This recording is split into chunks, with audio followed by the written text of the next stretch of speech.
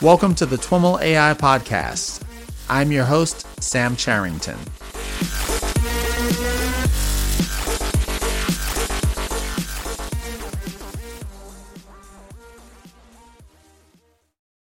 Hi everyone, I am on the line with Jeff Gelhar. Jeff is VP of Technology and Head of AI Software Platforms at Qualcomm. Jeff, welcome to This Week in Machine Learning and AI. Thank you very much. I'm pleased to be here, and thank you for having me, Sam. It's great to have you on the show. Let's jump right in and chat a little bit about your background. You have spent 30 years at Qualcomm thus far, is that right? That's right. Not in a linear sort of fashion. I like to say I'm on my second tour of duty, and we can talk about how I came and went. But yes, I've been here a long time since seeing sort of the long arc of Qualcomm's innovation capacity. So tell us a little bit about some of the things you've done at the company and how you've come to get involved in their AI software efforts. Yeah, perfect. So I started as a young engineer a few years after the company got started. And so I've had the pleasure of seeing the company go through ups and downs and challenges and innovate first in CDMA, before that in other communication vehicles, and then move on to 3G and 4G and now 5G wireless standards. And I spent a lot of my career working in wireless, both in hardware and software. I worked on ASICs and semiconductors, but most of my career has been in systems and software work. And then as a part of a divestiture that Qualcomm went through in the late 90s, I left Qualcomm. That was end of tour one, and ended up landing at a small startup. Actually, I didn't know that they were sort of doing what we would today consider sort of machine learning with support vector machines and so on, but that's what they were doing. And joined them and ran engineering for that company, did commercial work for the government and for Fortune 500 companies. And that was my first exposure to sort of AI and machine learning, let's say, in the modern age. And so I learned a lot there, and then came back to Qualcomm when we sold that company and came back to Qualcomm, and again rejoined wireless and I spent a good chunk of the last 15 years, 16 years I've been back in wireless. And then I was asked to help co-lead a project that had gotten started in spiking neural networks. So we had made an investment in a small company. We did a joint research program with this company. What was that company? The company is Brain Corporation. It's still going well here in San Diego. Qualcomm Ventures took an investment in them, and they've since gone on to do sort of automated robotics and vision systems. But we did early work with them on the pretext of, and in conjunction in some sense with the DARPA Synapse program. It was actually sort of at the end of the Synapse program, but we were taking a lot of those similar ideas, like IBM was at the time as well. And really tried to see if we could build sort of biologically accurate systems, vision systems in this case, in the way that we think of deep learning today, but sort of predating sort of this Krzyzewski kind of, aha moment. And when that happened, when in 2011, 2012, it kind of became obvious that these deep neural networks had hit upon something, right? It resurrected, backprop and hit upon something. We moved the program away from spiking neural networks, as all kinds of challenges. And it subsequently we evolved into a deep learning A&N kind of program. That was during my time in Qualcomm research. Okay. What has happened in the last few years is that the work that we did there, I left, went over to our commercial group, now run our commercial AI software, and we think of now as Qualcomm AI Research has grown and continued based on that sort of initial work, and now we're sort of partners. They work on long-term research and bring innovations that we then bring to products, and we work with our SoC channels and our customers that are using our SoCs to help them, do AI on our chips. Okay, and for folks that are interested in hearing a bit more about what's happening from a research perspective at Qualcomm, they might be interested in checking out the recent interview with Max Welling. That is TWIML Talk 267 from back in May. But that was a great conversation, as I'm sure this one will be. You mentioned the spiking neural networks work. I don't think Max and I got into any of that kind of stuff, and it's come up, maybe superficially on the show once or twice, but I don't think I've ever got anyone to kind of share, who's worked in it, to share a little bit of background on that. Is that something you can maybe spend a few minutes on? Sure. I have to dust off some old memories, but I'll see what I can do. So the basic idea was, in some sense, this basic intuition that neural networks are made of, stacks of neurons, and they're interconnected somehow, and there are these learning mechanisms where the strength of the connections is, somehow related to the experience, if you will, that the neurons get, just like an artificial neural network in some sense. Mm-hmm. But the gentleman who started BrainCore, Eugene Isakevich, had written a book about how to mathematically model the basic 20 or so synaptic behaviors as we understand them in mammals, let's say. And the visual system is the most well sort of studied part of our cortex.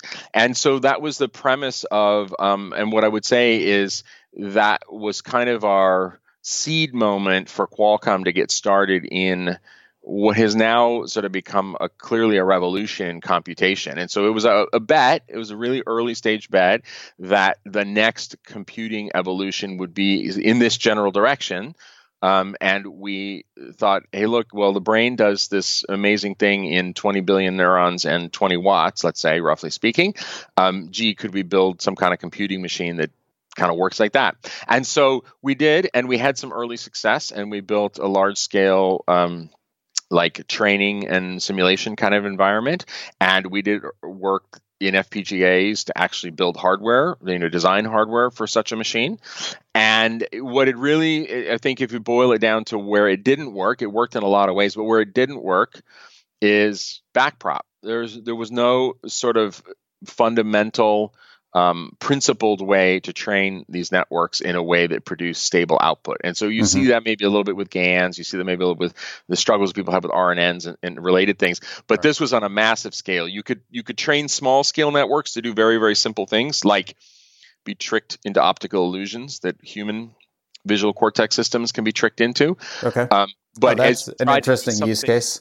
Yeah, as you try. Well, it was kind of a concept of like, were we kind of on the right track? And so you could do this very simple, like you think about an attention mechanism. If you stare at an object, your visual system will start, looking for changes in lines and edges and changes in light. And you could get the system to kind of do that same sort of thing. If it stared at an object long enough, the object would sort of vanish because you don't have any, saccadic eye movement or anything to sort of stimulate the neurons. But as you try to build like a real thing to, say, a visual system or an object recognition system at that kind of scale, they just were super hard to train. And so there were limits, and they're basically, fundamental limits that systems like ANNs with backprop basically solve for us today, right? And what does the spiking refer to in spiking neural networks? Yeah, so literally the sort of the idea that in a synapse, right, in a neuron, in a biological neuron, it is gets all this input. Think about it like a sort of sigma delta kind of time coded input. You get a little bit of stimulus, and when it reaches some kind of threshold, depending on the kind of neuron, it fires. It sends a signal, down to the next neuron or next neurons, however it's connected, and it's got some kind of decay function, right? So you can think about these not being like a step function. Most of them aren't. They've got some kind of exponential sort of decay function. So when we think of spiking, one of the intuitions was for low power. It was like only stimulate the neurons that are implicated in some transaction, right? And modeling them biologically in a biologically accurate way in terms of how real neurons collect input and then, fire, right? Discharge their output to the next downstream neuron. Because, of course, your brain is not, your neurons are not active all at the same time. Right? So that's when we think of spiking, what we really mean is, what is that impulse function when you reach the, exit threshold, if you will, of the neuron? What is that impulse? What is the output? And at what point does it reach that output, right? Yeah, yeah.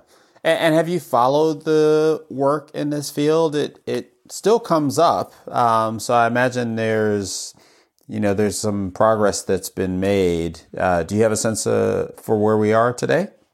Well, the I do follow it a little bit when it comes up in various journals and blogs and so on. I still feel like we're at a place where, in some sense, we don't have a fundamentally principled way to train these kinds of systems. And I guess over time, do we have that for regular deep neural networks? Well, okay, so we could put some parameters around that, but we have backprop. So we have a structured way of propagating these errors, of tuning, right, the strengths, biases, if you will, of all these connections. But I think that part of it is that what I think artificial neural networks have shown us so far, you don't need anything as complicated as actually modeling the biology of a neuron to achieve some pretty impressive results. In the same way that airplanes, this is probably an old analogy, but in the same way that airplanes don't flap their wings, right. It's likely that we can build, they're still very complicated systems, but systems that don't work quite like the brain works and achieve maybe similar results, right? And so most of the work, I think, in spiking has moved in the direction of things like hardware architectures that are event-driven. There are quite a number of efforts in that area. And using those kinds of architectures to basically map artificial neural networks onto substrates that are more energy efficient or more computationally efficient in some way by applying like an attention mechanism, right? By applying a different way of computing these things, by using analog circuitry in a lot of cases. So different strategies where the angle is more about low power or more about activating only the parts of the network that need to be activated at a given point in time. So that was, I think, quite a digression in your bio. Yeah.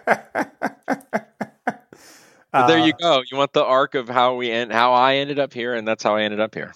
Awesome. And so today, maybe dive a little bit deeper into your current role and some of the things that Qualcomm is working on from a software perspective. Sure.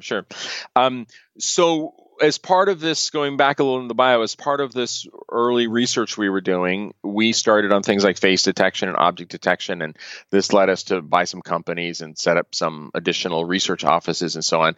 And part of that effort is we realized, and this predates a lot of other movers here, it predates TensorFlow Lite and so on. We realized that in order for us even to experiment internally to do this on Qualcomm Snapdragon SoCs, we needed some kind of toolkit to, run all these kernels on our GPU, for example, or on our DSP.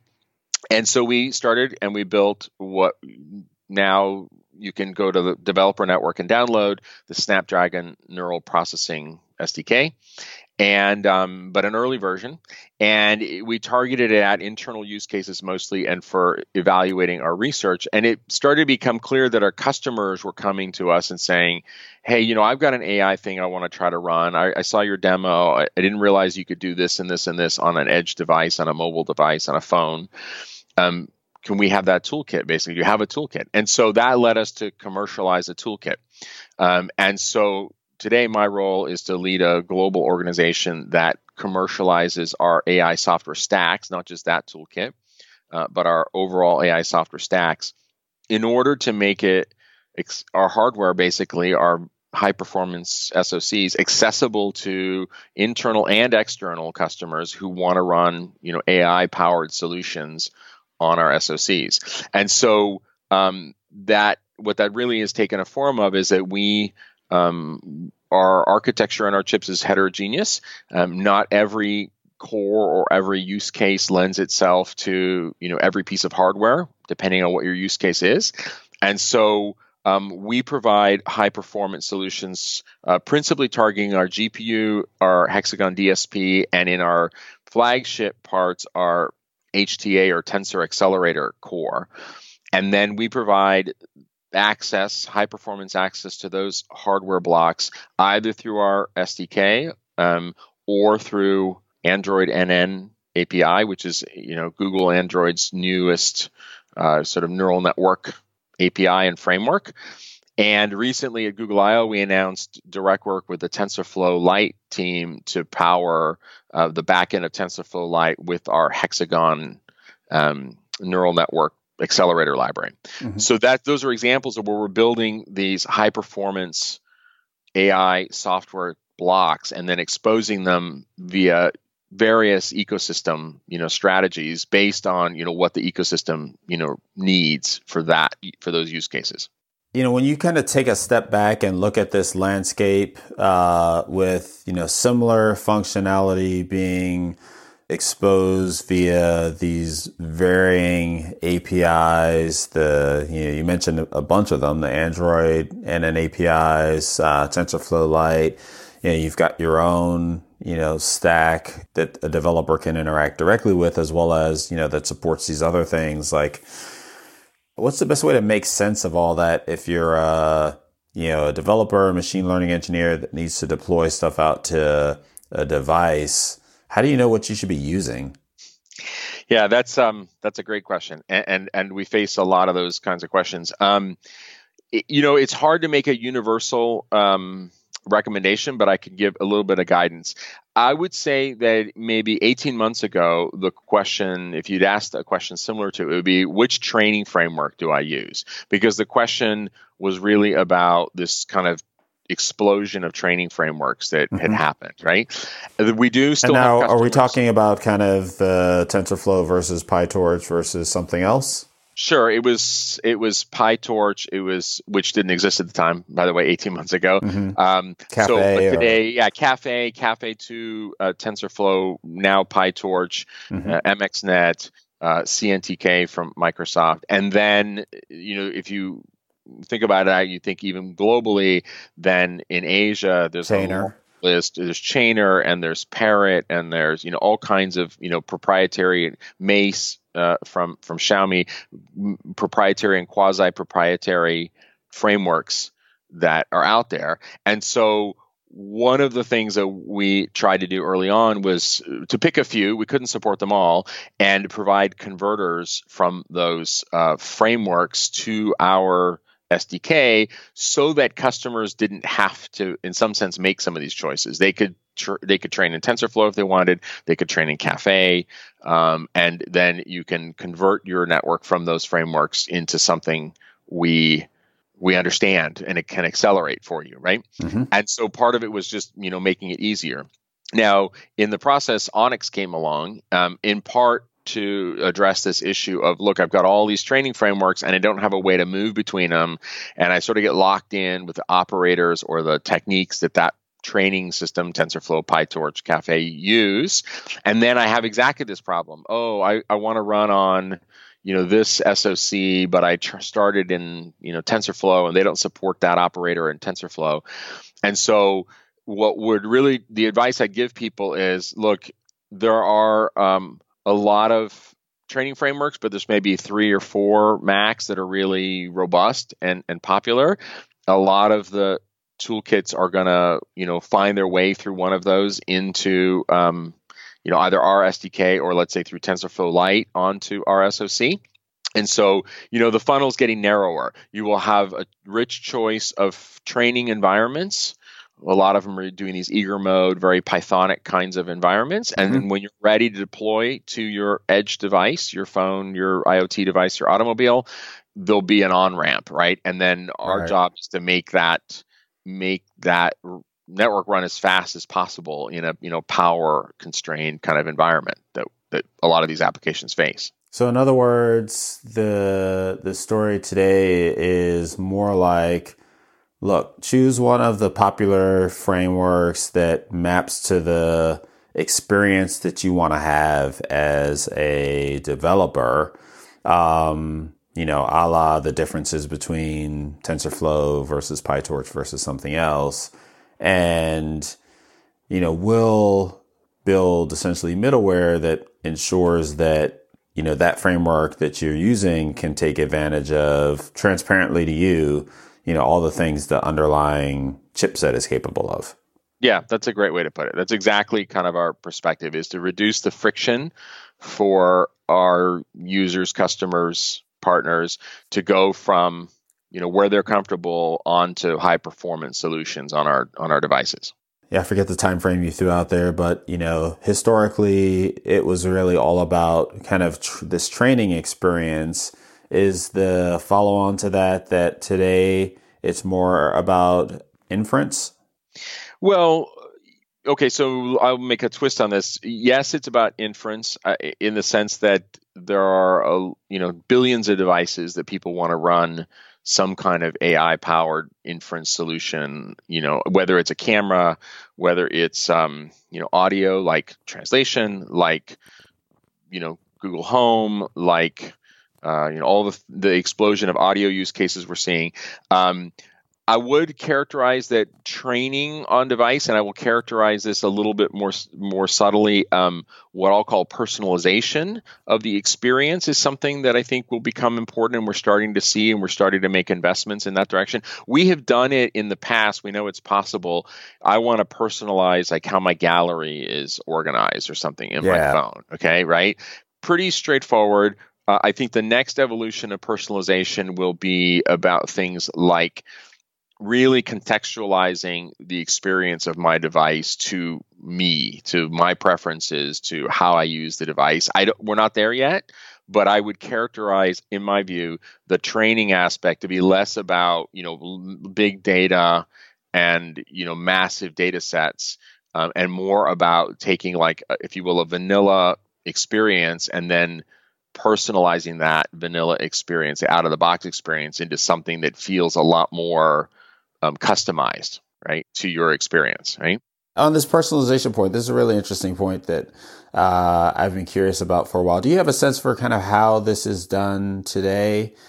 For example, think about an app like, Gmail that is doing the predictive replies, or even now as you're typing, like predicting the end of your sentences. Presumably they've built out some language model there, and it's able to do, it's able to predict based on, tons and tons of data that they've got of people's emails. And that's a whole separate issue about like the privacy issues associated with that, et cetera. But but it also is kind of appears to be personalized to me in the sense that I think it kind of replies in the way that I tend to reply, as opposed to like just some generalization of what everybody does. And so how does that, how are folks achieving that today, with machine learning models on devices? Well, okay, so I'd say that, you've really hit on what I'd still consider sort of a big data use case. And I'd hate to speculate exactly how Google is doing this, kind of behind the scenes in Gmail. I think the personalization on device is relatively nascent. I think this is one of these emerging, things to watch and to come back in a year or 18 months and talk about it, where it's moved. Mm-hmm. We're seeing some. I'll put them in the personalization category, and maybe people don't think about it this way, but nascent things like the ability for you to have fingerprint or face unlock, right? That's a personalized thing. You have a generic feature, face unlock, but it unlocks for your face or your fingerprint, right? Speaker identification, right? So the ability for a device to know that you're Sam and I'm Jeff because we've said 10 keywords or 5 keywords, and it builds a pattern, right? It's doing that with, let's say, building some kind of classifier by using the features of the built-in model and then running a classification pass over this, right? These kinds of things we know are possible. We've done them ourselves on device. What I think the next revolution will be much deeper integration. It's not just a single app. It's like, what is the sort of experience of the device, really looking at how you interact with a lot of different kinds of data and then drawing some personalization experiences out of that, right? So that, going back to the privacy thing, so that in the long arc of it, these things don't require, massive amounts of cloud data, for example, right? In order to get that sort of more intimate experience.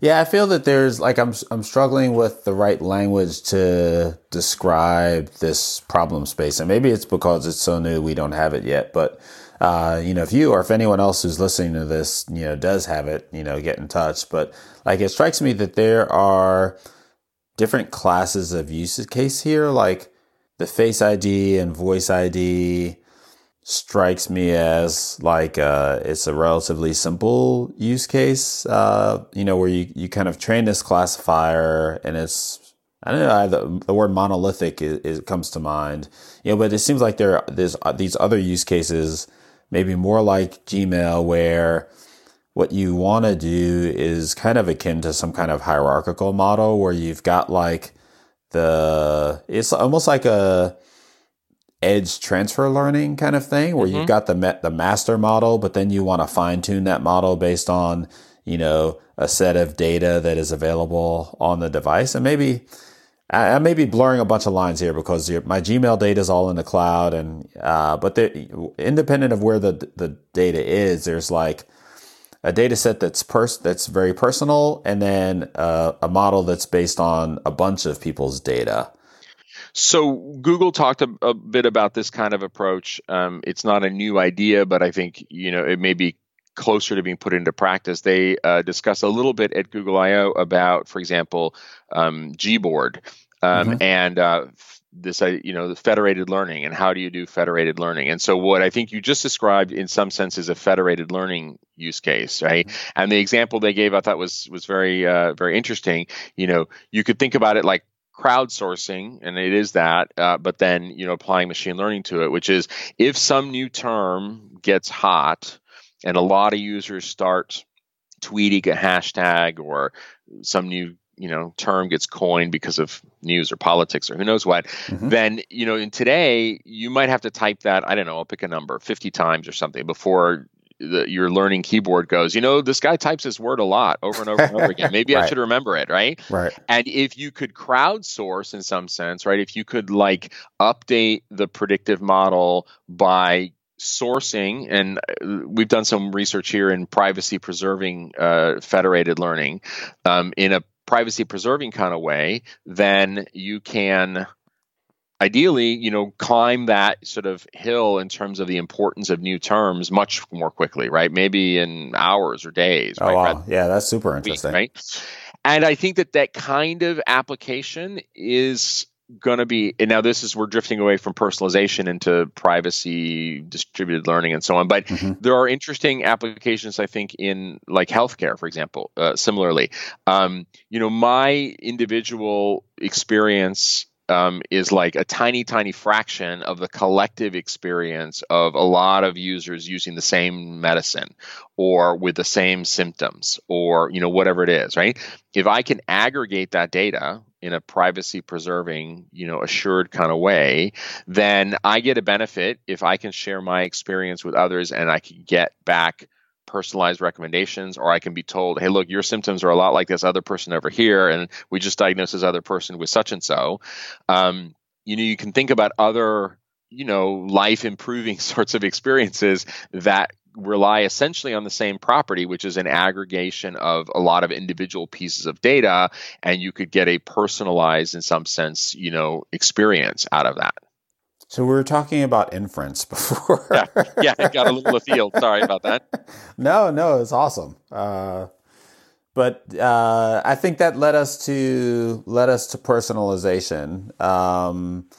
One of the questions that I had, I was at the launch for the Cloud AI 100 back in April, which is, for those that don't know or don't recall, Qualcomm's kind of foray into data center inference chips or systems. And I'm curious, to what degree, your teams are starting to think about how all of this, software stack applies, similarly or differently to the data center devices. Sure. Yeah. So work with that team a little bit. I think it's a complicated answer. So again, like the question we discussed earlier about what does it mean to, what is a recommendation for when somebody wants to run inference on an edge device, and do they start in TensorFlow or PyTorch? All those questions and then some come up in the data center, because, of course, you have a really expensive capital, investment in a data center, and a lot of these kinds of customers are committed to PyTorch, or they're committed to TensorFlow, or they're committed to a proprietary framework. And so we have very analogous issues in order to enable that server chip in the data center and to provide our customers. Again, the goal is the same. You pick your training system, let's say TensorFlow, and we want to provide high performance, in this case, inference in the first generation product at high density, lower power, all the things that you heard about in the pitch. And how do we do that kind of in a frictionless sort of way? And so let me make maybe a few points here. One is the problems are analogous, and so we can share our experiences, and we do, between how we've seen the edge inference dynamics evolve as the marketplace has become somewhat more mature, and what kinds of questions and needs customers will have as they bring their problems to these devices. So that's one area where I think it's very analogous, and our goal will be very similar, which is provide the lowest friction path that we can for people to bring their cloud inference tasks to our devices. But linking a lot of stuff that Qualcomm does well, that we're invested in, and thinking about Qualcomm as a company that does really well with end-to-end, very high complexity system problems, right? When you think about a wireless system, it's not just the device, the chip in the handset, it's the standards, it's the radio, protocols, it's what happens at the base station versus what happens at the edge device, the whole thing. When you kind of zoom out and you say, how is this going to fit with AI? Then you have a really, really very complicated and very interesting situation that I think few companies in the world are really well positioned to sort of look at the whole thing. And that's, if I've got an inference chip in the cloud or at the, let's call it heavy edge of the radio access network, and I've got a bunch of edge devices, whether it's their phones or their IoT devices or their cars, and I connect it all with 5G or Wi-Fi or both, now what happens, right? And so these are the kinds of problems we're starting to think about. How do we enable customers to apportion their use case between their edge device, their, maybe edge compute, and the cloud? They're going to have different latencies. The closer you are to the edge of the 5G network, you have very, very low latency, super high bandwidth. So maybe you can do things like AR and VR split rendering very easily, right? So you have lighter weight, headsets that take advantage of massive compute not that far away. Maybe similarly, you can do this kind of stuff with voice translation and other kind of hard use cases. You do a certain amount of it on device, and then you send the rest of it over 5G to another inference solution that's not so far away in terms of latency. These are the kinds of problems we're starting to think about to kind of go beyond just, okay, how do we enable our customers to run on our devices in the cloud and in the edge, but then how do we help them start to assemble, real systems that take advantage of all of these building blocks that we have to offer them? Yeah, as we've talked about on the software side, it's not just Qualcomm. Like, there's tons of initiatives. One of them that we talked a little bit about before we started rolling here was TinyML. Yep. What's going on with that? What is it, and what are the goals there? We had a first ever, hopefully annual, I think it'll be annualized, conference co-chaired between Qualcomm and Google a couple months back, the TinyML conference, and you can look for it in LinkedIn, and there's some websites and so on that we can link you to. And the idea there is to think about really low power, really simple devices, right? And so, for example, working with Pete Warden at Google, he's made sort of this recent push on sort of microcontroller size devices to run ML. And again, at the TensorFlow Summit a few months back, he showed a real simple microcontroller powered board that could do wake word detection and so on in very, very small footprint. So this is like a logical extension of the work that we're already doing, moving, all the way from the server we were just talking about out to mobile phones, and then out even farther to microcontroller sized devices, whether it's a sensor, temperature sensor, some other kind of really simple device. What does it take to do machine learning there? Can you run TensorFlow ultralight there? Can you do it in 30, 40, 50K of memory? How many MIPS does it take? So this requires innovation in the software frameworks. How do you actually build a library that's that small that can do something meaningful? And Google and others they're working with are making progress there. What kind of hardware should you have? So you think about, again, these really simple, low power, maybe you want a device that'll run a year or 2 years or 3 years on a battery, right? Can you do that? This is the direction that we're doing. We're partnering with, academia and with people like Pete Warden and his team at Google, and starting to explore this. And over the course of time, this will lead us to hardware innovations and software innovations to solve machine learning problems on these really, really small devices. It also brings me to another point I wanted to mention, that kind of going back to my roots around Qualcomm AI research and the product side is a lot of our research focus is on these kinds of problems. How do you compress a network, quantize a network, compactify it, if you will, in some way? And how do you make the software systems, the frameworks, what you call the middleware, I think it was a good term, how do you make those lean and small so they don't take up a lot of memory and they provide a lot of computation? And then how do you innovate on the hardware so that it all goes together as a system? So I've got a compression scheme that leverages something I'm doing in hardware that takes advantage of, how my frameworks are set up. And then how do I go from TensorFlow or PyTorch through that whole chain of events to get onto a device to do a meaningful amount of AI in a power constrained kind of situation? I guess you said something that suggested the middleware being on device or taking up device resources versus being part of the development stack, that's running on the, the developer workstation.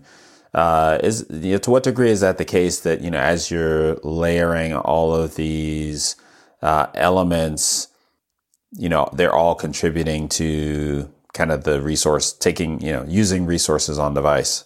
Yeah, that's a great question.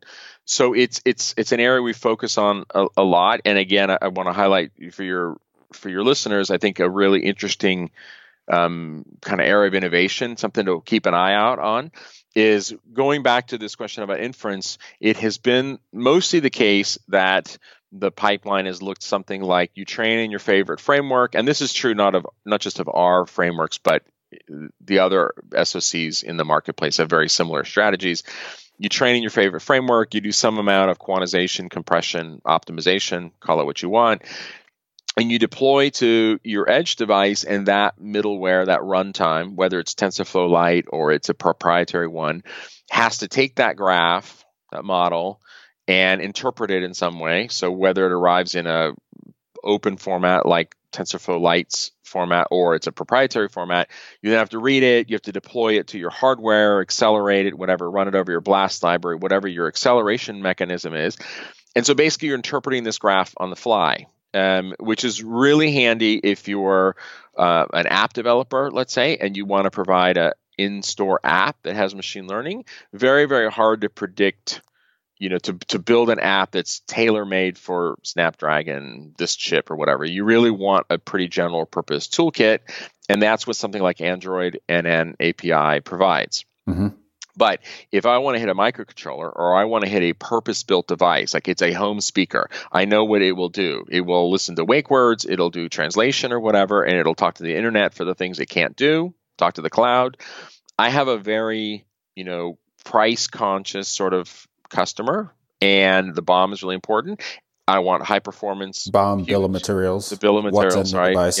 Yeah. How much it costs them to manufacture it, and how much a consumer is willing to spend to buy, 10 of them or 5 of them for their house, let's say. Mm-hmm. And there, what we're heavily involved in now, let's say particularly for our Hexagon DSP, is compiler technology, making our middleware a lot more modular so that you can pull out of the accelerator library just the parts you need for your use case, and compilers, and making these things all work in conjunction with each other. So, to long answer to your question, I think if the future world will be a little bit separated. You'll have these cases where I won't know in advance what my model needs to do. This is the App Store use case. And I need to provide middleware that's as lean as possible, but yet provides a very generic experience so I can essentially run any network that a customer might deploy to my device. And another world of these from microcontroller up to some larger device, where I have the network in advance. I know exactly what it needs to do. And so therefore I can spend a lot of time compiling and optimizing it like you would with a piece of software. I can distill the network in some way, both architecturally, like compressing it or quantizing it. But then my middleware then is assembled, if you will, based only on the operators that network requires for that use case, right? And so I end up with a very compact but still high performance experience, right? And so these are other areas in which we're making investments and working with the ecosystem to innovate. And you can expect to, over the course of time, for us to provide tooling that will allow our customers to essentially compile their networks into libraries that are sort of custom built for their use case. Do you envision a future where maybe, the answer is that this has been happening for years, but as opposed to, the step beyond kind of compiling down to, standard chipsets or SoCs, might be compiling kind of the neural network down to some kind of HDL that can be implemented, via FPGA or some other kind of hardware description that can then be, produced so that the silicon itself is optimized, like for these, super cost sensitive, high volume applications that you described earlier? Yeah, sure. I think so. I got a good answer for you, which is I point your listeners over to the TVM stack from University of Washington. It's now a Apache project, so you can find it there. The idea there is, in short, there's a lot of really good innovation happening there. But one of their outputs is, for example, Verilog, a capacity to generate essentially custom hardware for the TVM program, if you will, that it's compiling. So that is already starting to happen. And people like Microsoft today already deploy, FPGAs into their data centers. I don't know exactly what models they run, but targeting specific models. Again, so it's happening, and I think we can well expect for certain use cases for this to continue to happen. The trade-off, of course, is that you're making a strong commitment to essentially to a piece of hardware. Now, an FPGA gives you flexibility, but you're really committing yourself to a particular instantiation of a network in a market that is like highly dynamic, right? Yeah, people are changing networks all the time. So that's a trade-off, right? And so that's the balance we're trying to strike, is designing, for example, our Tensor Accelerator hardware. We've got a first generation in the marketplace now, and you can well expect it to continue to evolve. Where we're trying to find that point where we provide very high performance experiences and the right amount of flexibility. So going back to what I was saying earlier, okay, I'm an app developer. I want maximum flexibility on my platform. I want to run any one of any neural network that has hundreds of operators in it. Okay, that's one use case. And I want to take my same basic design and workflow, and I want to design a home speaker, let's say, or a thermostat or whatever. And I got a much more limited set of use cases, but I also have more limited compute and more limited memory. Can we serve both? And so, the compiler, the distiller will serve the, IoT or embedded or purpose-built device use case. And the same accelerator building blocks that we're building and the same accelerator hardware will also be available for your smartphone, for your automobile, whatever, where it's not so clear that the exact use cases kind of boil down. And so instead of focusing, on, say, FPGAs and a home speaker, I think the direction will be, how do we use TinyML techniques? How do we use compression? How do we innovate on the hardware so that we can provide this high performance experience, and a design sort of approach that meets the sort of memory, power constraint, cost point for these use cases. One more thing that I wanted to be sure to cover, and it's related to everything that we've been talking about. Qualcomm's been pretty active in the Onyx community. How does that play with all of the other ecosystems that we've been discussing? And we can take a step back, and describe for folks that don't know it, Onyx, and maybe kind of an update on what's been going on with it. That's good. That's a good foundation. So Onyx, started maybe roughly a year and a half ago, something like that. Set forth by Microsoft, Facebook, and Amazon, and we were asked at the very early stages to join. And we were, I think, the first mobile SoC vendor to join, and the first mobile SoC vendor to make Onyx converters into our accelerator framework shipping product.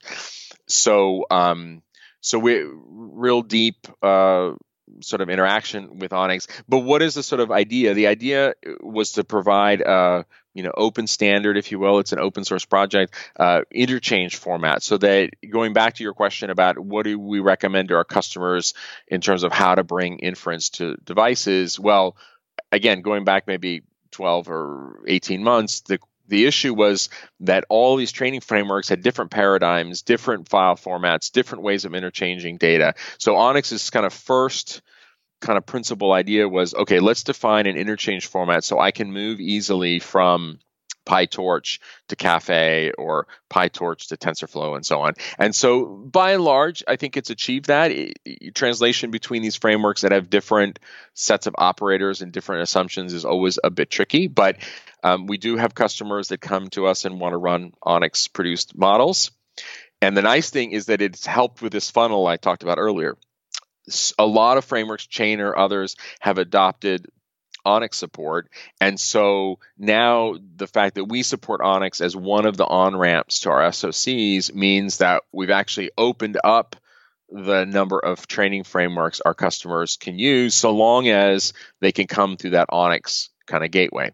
And so we're seeing quite a bit of interest in using that as an on-ramp to our products. And we're also chairing the Onyx Edge working group. And so the idea there is to define, in broad strokes, and this goes also back to the data center discussion we had, the set of operators you want in a data center, generally a lot richer than the set of operators that you need in practice on an edge device, whether that's a mobile device or IoT device. And so part of the work of the Edge working group is to define sort of a subset, a strict and defined subset of the full set of Onyx operators that we define as sort of a conformance set for Edge. So if you said, I'm Onyx Edge 1.0, although we don't really coin this term, but think about it that way, compliant, then I support these 65 operators and they work in this way, and we can write a sort of compliance test around it, right? And then interoperability becomes a lot more meaningful, because today one of the issues when somebody says that they're Onyx compliant is, okay, which of the 130 plus operators, whatever the number is today, do you actually support, and is that combination meaningful for use cases that you want to deploy to the edge? Right. So that's our involvement. Again, the big theme here is we want to be able to talk about, what does compliance mean? What does it mean to support AI at the edge? How do you make it reduce the friction for our customers to do that, right? We've covered a lot of ground, a lot of very fun digressions, I must say. Anything else that you wanted to make sure we covered? Look, I just appreciate the opportunity to be on the show and to on your podcast, and to reach out to your audience. I'm really excited about where things are going. A bit of a pitch, I think, maybe for the company. I'm proud of the company and what we do. This is a big systems problem. AI, I view it as a real paradigm shift in computing, And it's a big systems problem. But by that I mean that I don't think you can just look at just the edge or just a piece of silicon or just a piece of middleware and deduce from that, what are the implications across the whole thing. This is a pervasive kind of technology shift we're undergoing, and it's, I think, fundamentally going to change how we build computing systems and how we build, all the systems that were, all the automated devices that exist today, and then all the ones that are going to be invented. And so when we think about this, when your listeners interact with your podcast, I'd encourage them to be thinking about, you're going to have various experts, and those experts, rightfully so, focus on a slice of this. But when we think about in total an end-to-end system, I think it's really important if we're going to, our focus is on, high performance, low power, let's say, to put it in a soundbite. That requires huge amounts of innovation in the algorithms, in the architecture of networks, in the hardware, in the middleware, like we talked about. That's a big problem, and that's basically the problem that we're trying to tackle, that I'm deeply involved in, and excited to see where this goes. Takes a lot of people. I mean, we have to work with our ecosystem partners to make it happen, but really excited at the rate of progress we're seeing, and just really excited about what's going to come as we enable more of these capabilities for people to innovate on. Well, Jeff, thanks so much for being on the show. Oh, absolutely. Thank you for the invitation. Should do it again in some period of time, and we can reflect back on whether these predictions came true and which ones fell flat. Absolutely. Thanks so much. Okay, thank you. You have a good day.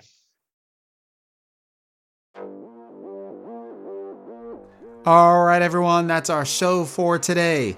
To learn more about today's guest or the topics mentioned in this interview, visit twimlai.com. Of course, if you like what you hear on the podcast, please subscribe, rate, and review the show on your favorite podcatcher. Thanks so much for listening, and catch you next time.